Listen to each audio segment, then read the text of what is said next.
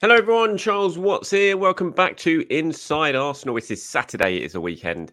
I hope wherever you're watching or listening to this around the world, you are having a very good start to whatever it is you are up to over the next couple of days. Of course, no Arsenal to watch. We're going to wait till Tuesday night to see them in action in the Premier League, but still plenty to talk about today. Got a few transfer bits. Cedric Suarez involved once again, as interest hots up in him a little bit as we head towards the end of the transfer window. David Ornstein linking Arsenal with Lewis Dewsbury Hall over at Leicester, which I thought was an interesting one. Although he did say that Brighton are very much the front runners for him, but I still thought that was an interesting piece of information from David. Got plenty of questions and comments from you guys as well.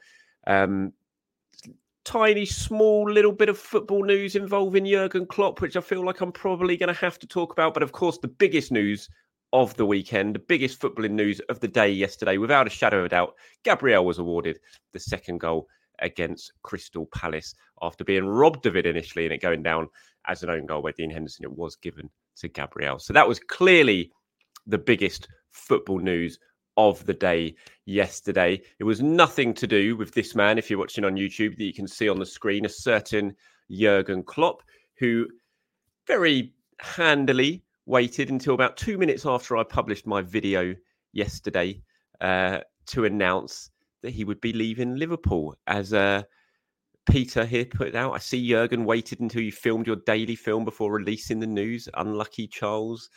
Blake, perfectly timed to miss the Klopp news. Where do you think this leaves Liverpool going forward without a world-class manager? And can Arsenal benefit from this in any way? Thanks as always for the great content. Thank you very much, Blake. Can Arsenal benefit from this in any way? Simple answer, yes, because Jurgen Klopp is one of the best managers there is, one of the best managers the Premier League has ever seen. He has revolutionised Liverpool. He has brought them back. He has awoken the beast, whatever you want to say, whatever cliche you want to roll out, he has done it. And he's made Liverpool the force that they are right now. They're top of the Premier League. They're still going for all four competitions this season. They are a relentless machine under Jurgen Klopp. And if it wasn't for a certain little thing called Manchester City and Pep Guardiola, then he'd be sitting here now with about 5 Premier League titles, I imagine, and probably a fair few more cups as well. The battle between Klopp and Guardiola, between Liverpool and Manchester City, is what the Premier League has basically been all about until Arsenal rocked up last season and sort of interrupted things a little bit. But other than that, it's, City versus Liverpool is what it's been about for the last 5 or 6 years. And Klopp is just such a big part of that. He's made Liverpool, as I said, just a huge force. And him leaving at the end of the season, I'm sorry, it has to be a good thing for Arsenal. I don't see there's any way. There's no way you can dress this up as a good thing for Liverpool. He's not an aging manager who looks beyond his best. He's not like Arsene Wenger was when he left Arsenal, which was, very, very obvious. He hung on too long. He should have gone a long time before he did. And he wasn't at the very top of the game anymore. You cannot say that about Jurgen Klopp. He is still very much at the top of the game. He is showing that this season by the fact he's rebuilt this Liverpool side again and he has on top of the table again. And there is just no way this is a good thing for Liverpool. So for Arsenal, for Manchester City, I mean, you saw what Pep Guardiola said yesterday after they beat Tottenham in the FA Cup. He said, I'll sleep a lot easier with Jurgen Klopp gone. And he will. And because he has been his arch nemesis, basically, going head-to-head with him for the last few years. And so for Liverpool, it's a huge blow. I mean, Jurgen Klopp he's just been brilliant for the Premier League. Whatever your thoughts on him, somehow how he acts sometimes on the touchlines, whatever, he is a fantastic manager who has completely rebuilt Liverpool. And it is a massive, massive blow for them. We'll wait to see who they're going to point. Obviously, Xabi Alonso is being linked heavily at the moment, which makes sense because of what he's doing at Leverkusen, because of his Liverpool links. But we'll wait and see. There's a long time to go. I think Roberto De Zerbi, again, is another manager whose name is in the frame, which is understandably so with what he's doing at Brighton. You kind of look at the emotional nature of De Zerbi and wonder if that fits a little bit better with Liverpool than Alonso. I don't know. Alonso's quite calm. You think Klopp and Liverpool just worked. At the moment that appointment was made, you felt, yeah, that's a really good appointment.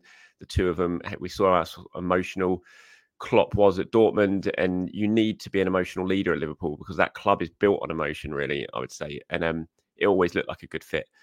So, yeah, whoever appoints him is huge shoes to fill. But for Arsenal, it is absolutely a good thing. Arsenal are getting there. They're right up there. Last season, they went a little bit ahead of schedule and they got themselves in front of Liverpool. This season, at the moment, Liverpool have got themselves, their noses back in front. But Arsenal are getting there. They're getting up to be one of, if not the best team in the league, certainly one of the top 2-3 teams in the league.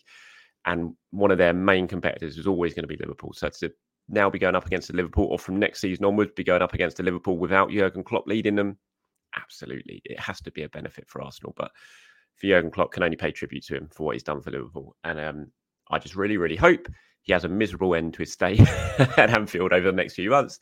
Everything goes wrong in the Premier League. They plummet down from first to whatever, anywhere underneath Arsenal, and Arsenal get the better of them. But aside from that, well done, Jurgen Klopp. You can be very, very proud of what you achieved at Liverpool. Okay, moving on. Actually, here's one from Yevon. Actually, I forgot about you. Sorry, apologies. Yevon said, "Hi, Charles. With the massive news today about Klopp's impending departure, just as a neutral and a football fan, how would you sum up his time in England and how he's revolutionised modern football in England, especially in a day and age when teams are state-owned and backed?" Yeah, I mean, I've said pretty much everything. In terms of that, I think, again, when I say he was perfect for Liverpool, I really think he is. And, Liverpool are kind of an anti-establishment club. We know with their fan base and their sort of views on the monarchy and the establishment and everything like that. And Klopp was perfect for them. He's kind of the anti-establishment leader as well. The rock and roll, gegenpress, whatever you want to say about Jurgen Klopp. But in terms of how he sort of revolutionised modern football in England when teams are state-owned, he's always gone against that and stood up for what he believes in and what the people believes in. That's why Liverpool fans love him so much, because he basically was the leader that Liverpool needed, what the city needed, and he sort of jumped headfirst into the just the lifestyle of Liverpool, just what it's all about, and that's what he got it. So yeah, that's what I think, Yevon. Elsewhere, Arsenal have been training at the Emirates at the moment. They continue to work their way towards Tuesday night's game against Liverpool. Again, if you're watching on YouTube, you can see there the winning team in one of their matches that they played involved Thomas Partey, which is a good thing. Obviously, fully heavily involved in training now for Arsenal. Will be involved against Nottingham Forest on Tuesday night. Fingers crossed that nothing happens between now and then when it comes to Thomas Partey. But yeah, the players enjoyed training session. Mikel likes to do that every so often.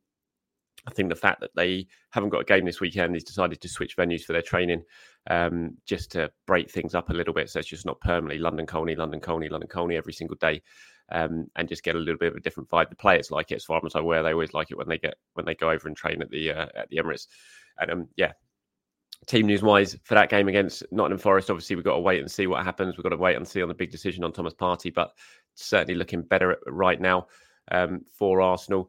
Still waiting, of course, for Fabio Vieira to come back. Wait and see when that happens. Still a couple of weeks away, at least, I think, with him. But Thomas Partey back. Jurgen Timber not going to make it. There was a few players who people have picked up weren't involved or weren't in the pictures. I think Gabriel was one of them, which obviously is a little bit of a worry. But again, I wouldn't worry too much about it, because you just never know when it comes to Arsenal. You think back to the whole training trip in Dubai, all of that. Zinchenko wasn't pictured or filmed once in any of those things, and that was clearly deliberate. It's what Mikel Arteta likes to do. If anyone's an injury doubt ahead of a game, he never wants them in the pictures or in the videos, because he wants the opposition guessing constantly. He makes that message very, very clear. And so, there was no Zinchenko at all throughout the training in Dubai in terms of the pictures, and then he rocks up and he starts in the game against Crystal Palace. So just because there's no Gabriel in these pictures yesterday doesn't mean that he's not going to be involved against Nottingham Forest. We'll just have to wait and see. I think Gabriel Jesus was another player who wasn't in the pictures from that. Right, transfer-wise, Cedric Suarez, I ran a story yesterday. I didn't know if you've seen it or not, but if you haven't, my information on Cedric Suarez at Galatasaray are now in the run-in for Cedric. We know Besiktas are looking at him, and some clubs in Spain as well and Portugal interested in Cedric before the end of the transfer deadline. Transfer window. Arsenal are open to letting Cedric go. Cedric is open to going himself. Galatasaray have just agreed a deal with Bayern Munich for Sacha Boey. Boey's going there. He's arrived. I think he's in Germany right now to seal the deal. And my information is that Galatasaray have put the feelers out to inquire about Cedric Suarez as a potential replacement for Sacha Boey. It's not done yet. I understand it'll be a proper transfer. It's not going to be a loan until the end of the season when his contract's up. Whether any finances will be involved, I have no idea. For Arsenal's point of view, they're not going to get much for Cedric. Just getting his $100,000 a week wages off the wage bill between now and the end of the season will save him a couple of million at least.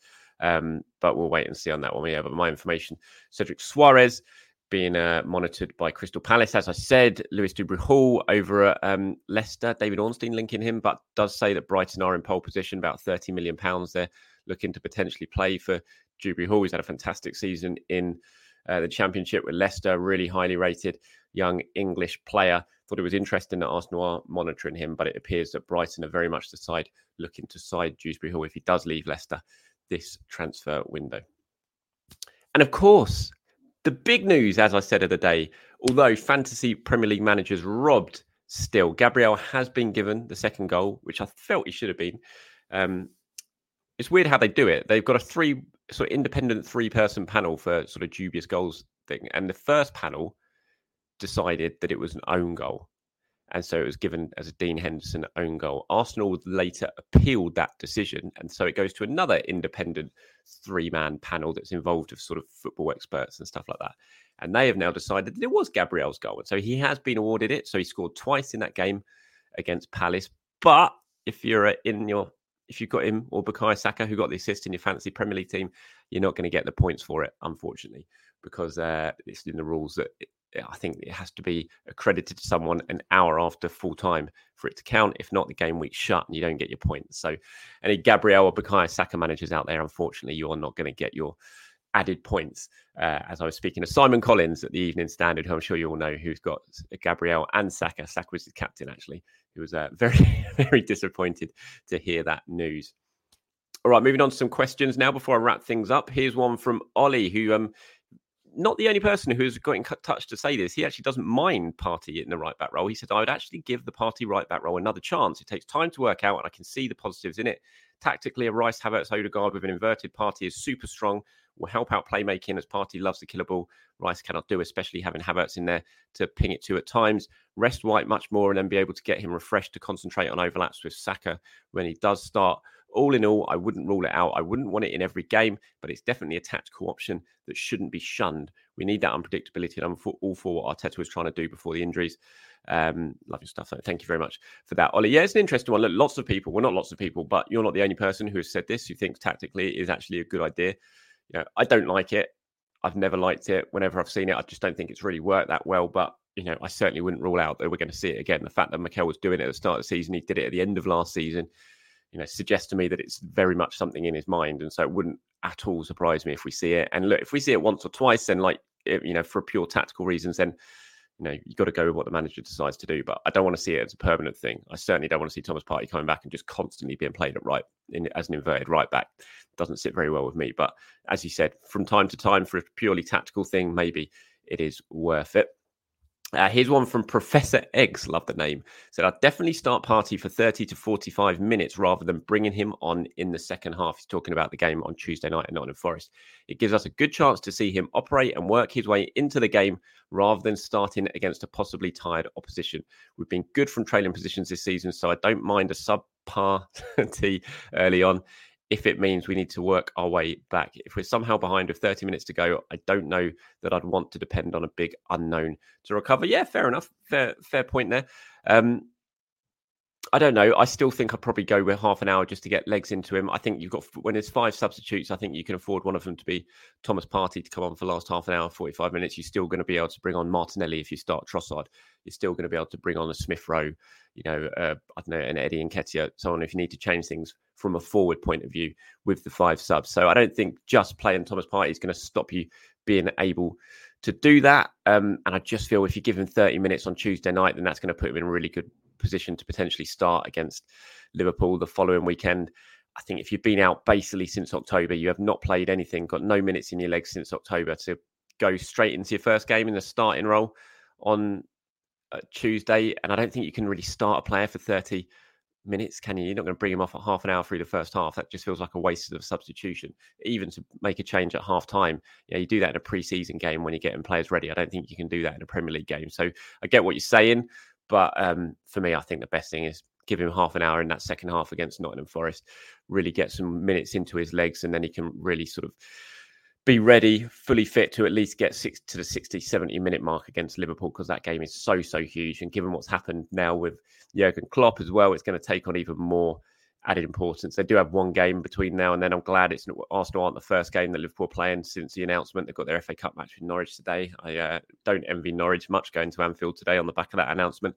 But even so, you think Liverpool are going to be riding a bit of an emotional roller coaster between now and the end of the season. I don't necessarily think that might be a good thing for them. Maybe it's too over emotional. We saw what happened with Arsenal last season. I think a lot of what happened with Arsenal was maybe they did get a bit too emotional at times last season. They struggled to keep their heads. Will that happen with Liverpool? Will players start to question their futures and they're knowing that there's a new manager coming in who they don't know who it's going to be?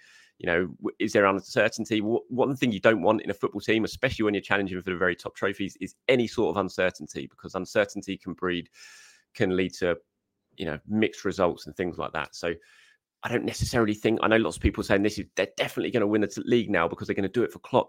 All of that things. They might really want to do it for Klopp, but that might actually work against them in a way. So yeah, interesting. See how things pan out with Liverpool. Right, that's it from me today, everyone. Thank you very much for watching or listening. As always, I really do appreciate it. Have a very good start to your weekend. I'll be back tomorrow to do it all once again. Take it easy. Bye-bye.